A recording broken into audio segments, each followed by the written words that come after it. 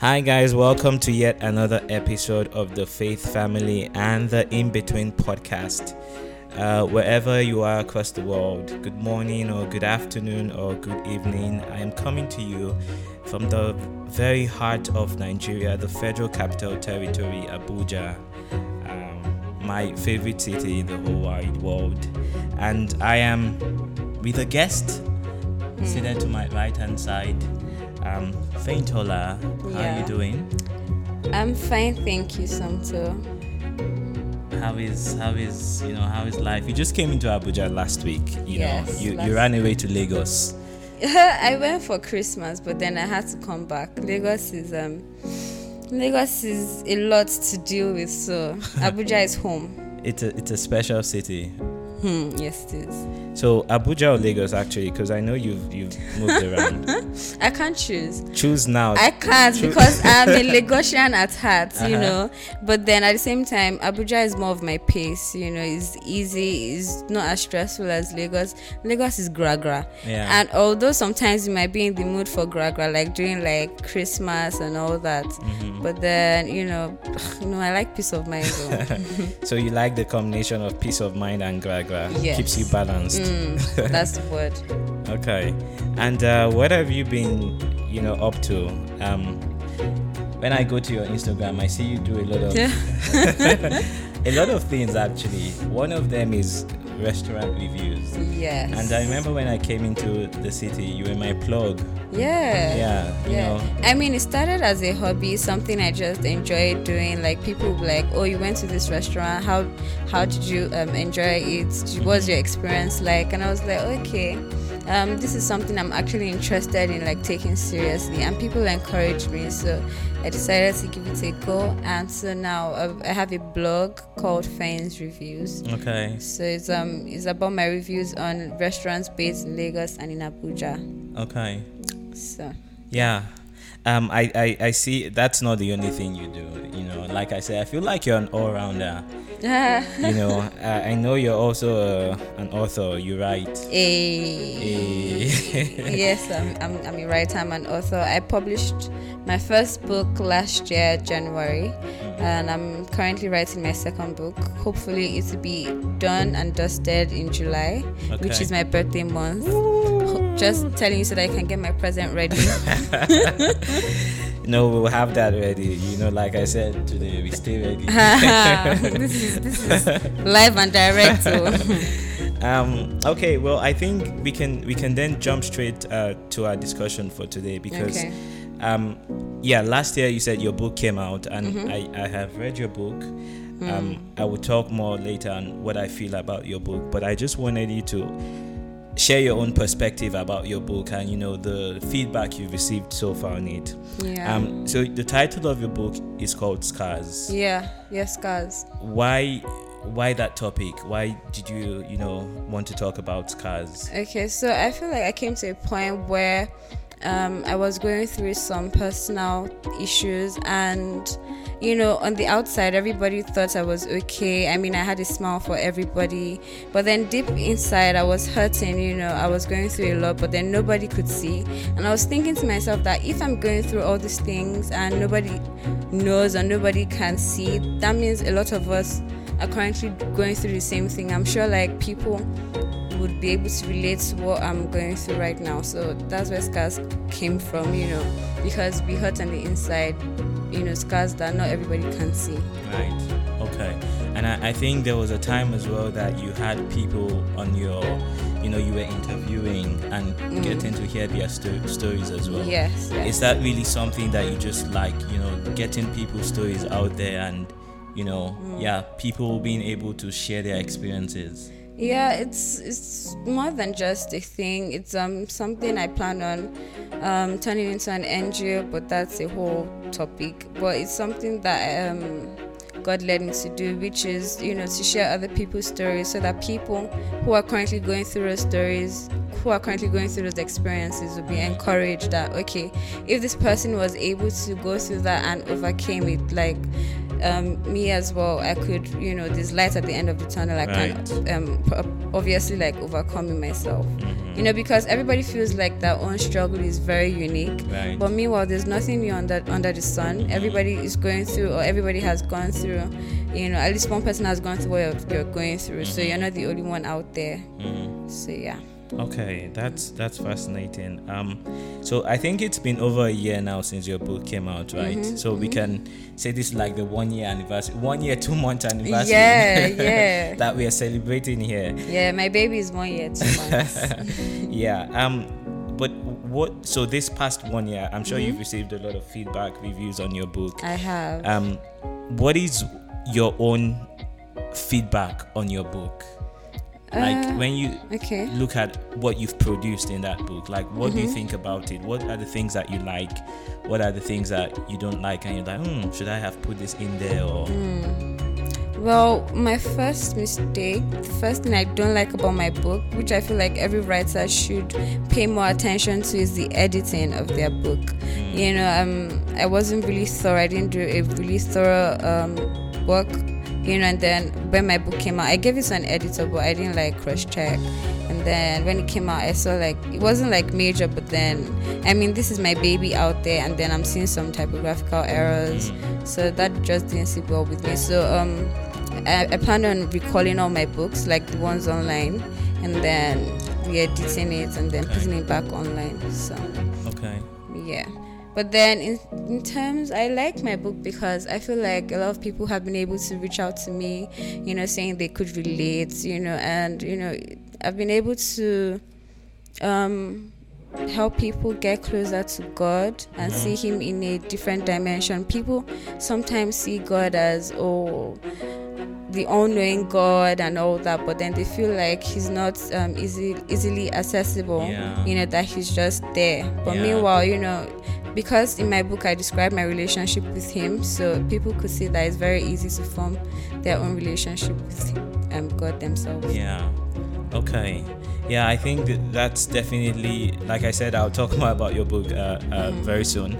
But I think that's definitely one thing that stood out to me as well, that, you could see there is Fehintola, there is all her past experiences, but there's also this relationship with God that is going, even though it might not be perfect, but it was out there. And I think, that's what you're saying, people really connected with that. There's that real thing going on. Yeah.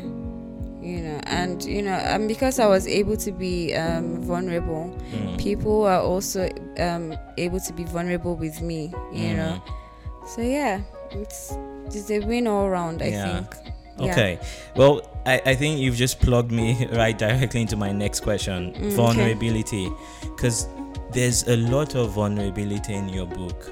There's people really talking about deep experiences. You yourself talk about some of the experiences that it's not easy to put out there. So you having the courage to put it out there, where did that courage come from? And when you were publishing this, did you think, am I really doing this? What why am I being so vulnerable? Did all those thoughts cross your mind? Okay, at first when I was writing the book, I was like, wow, like, am I really going to... I wasn't really concerned about, like, strangers, people who don't know me, like, reading all these things. But I considered my family. I was like, how would they feel knowing certain things? I had discussed all of this with my mom, but, like, I was talking about most of these things in detail, and which child wants their parents to know all these things in detail, But then, God really wanted me to release it at that particular time, and He was very intent that I do so. And I have discovered, that it's better to obey than to go against the will of God, So, yeah, I'll say I got the courage from God, to publish the book, regardless of how personal it was. And I feel like I don't regret it one single bit. And when people say, you were so brave for writing about that, I really don't see how I was brave. Right now I just feel like a form of, I did what had to be done. I don't feel ashamed. I don't feel any type of way. I don't even feel brave. I just feel like I did what had to be done. So yeah. Okay. Yeah.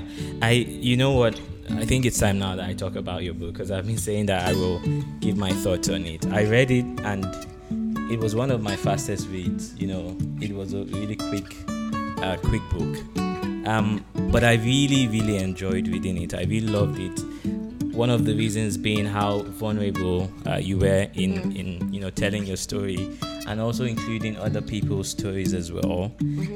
But I think my favorite chapter is the chapter on identity.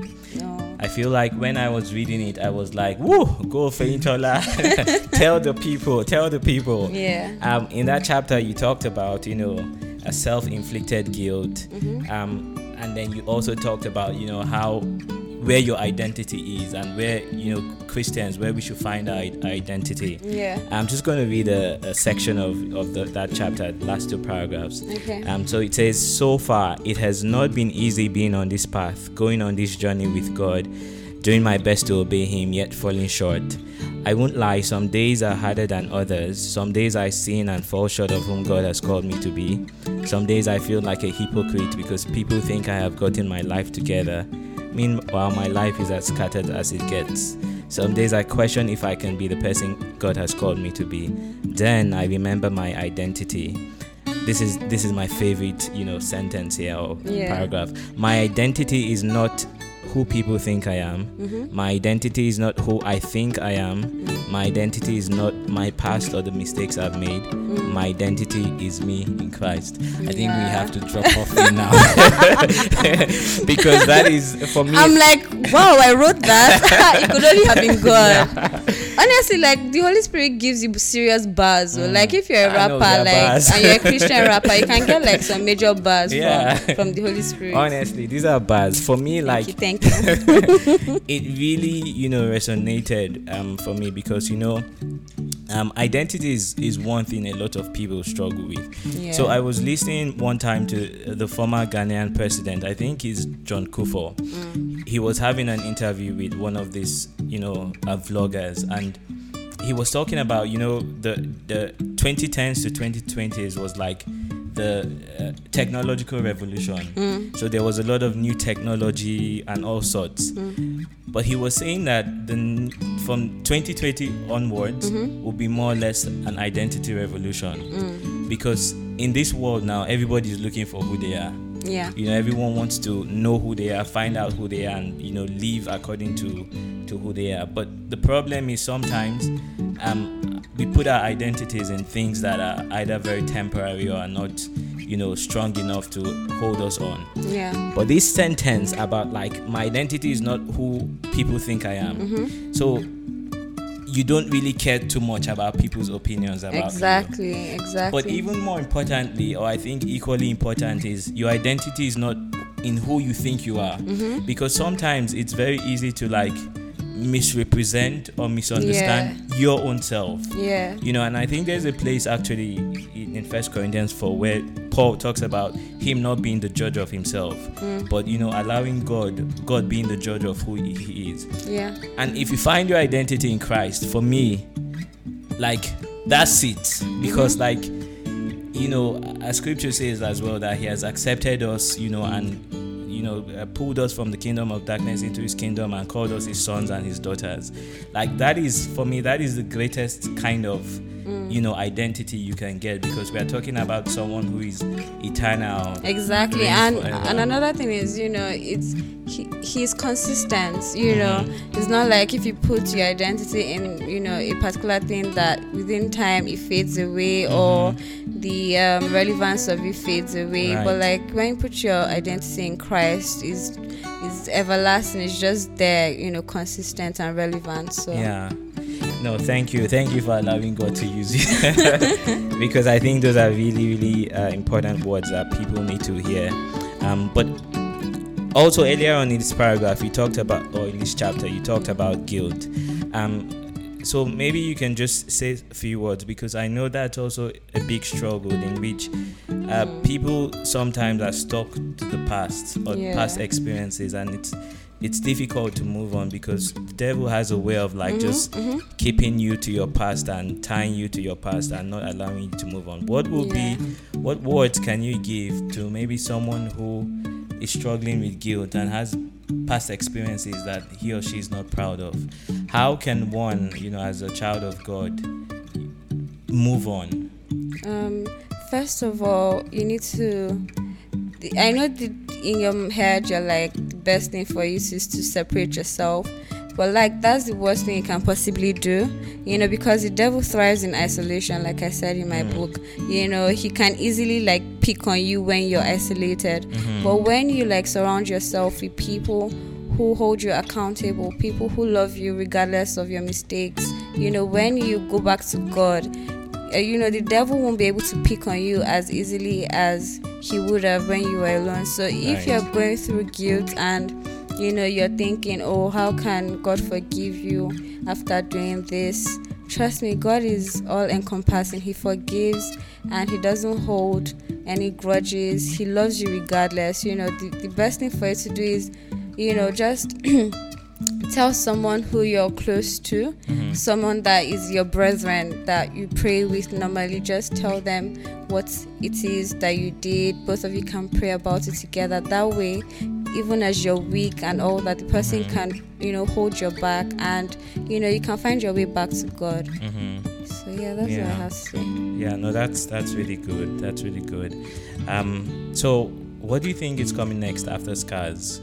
Because now we've read Scars like 2-3 times. We are waiting for the next book to come out. So tell us what's happening next.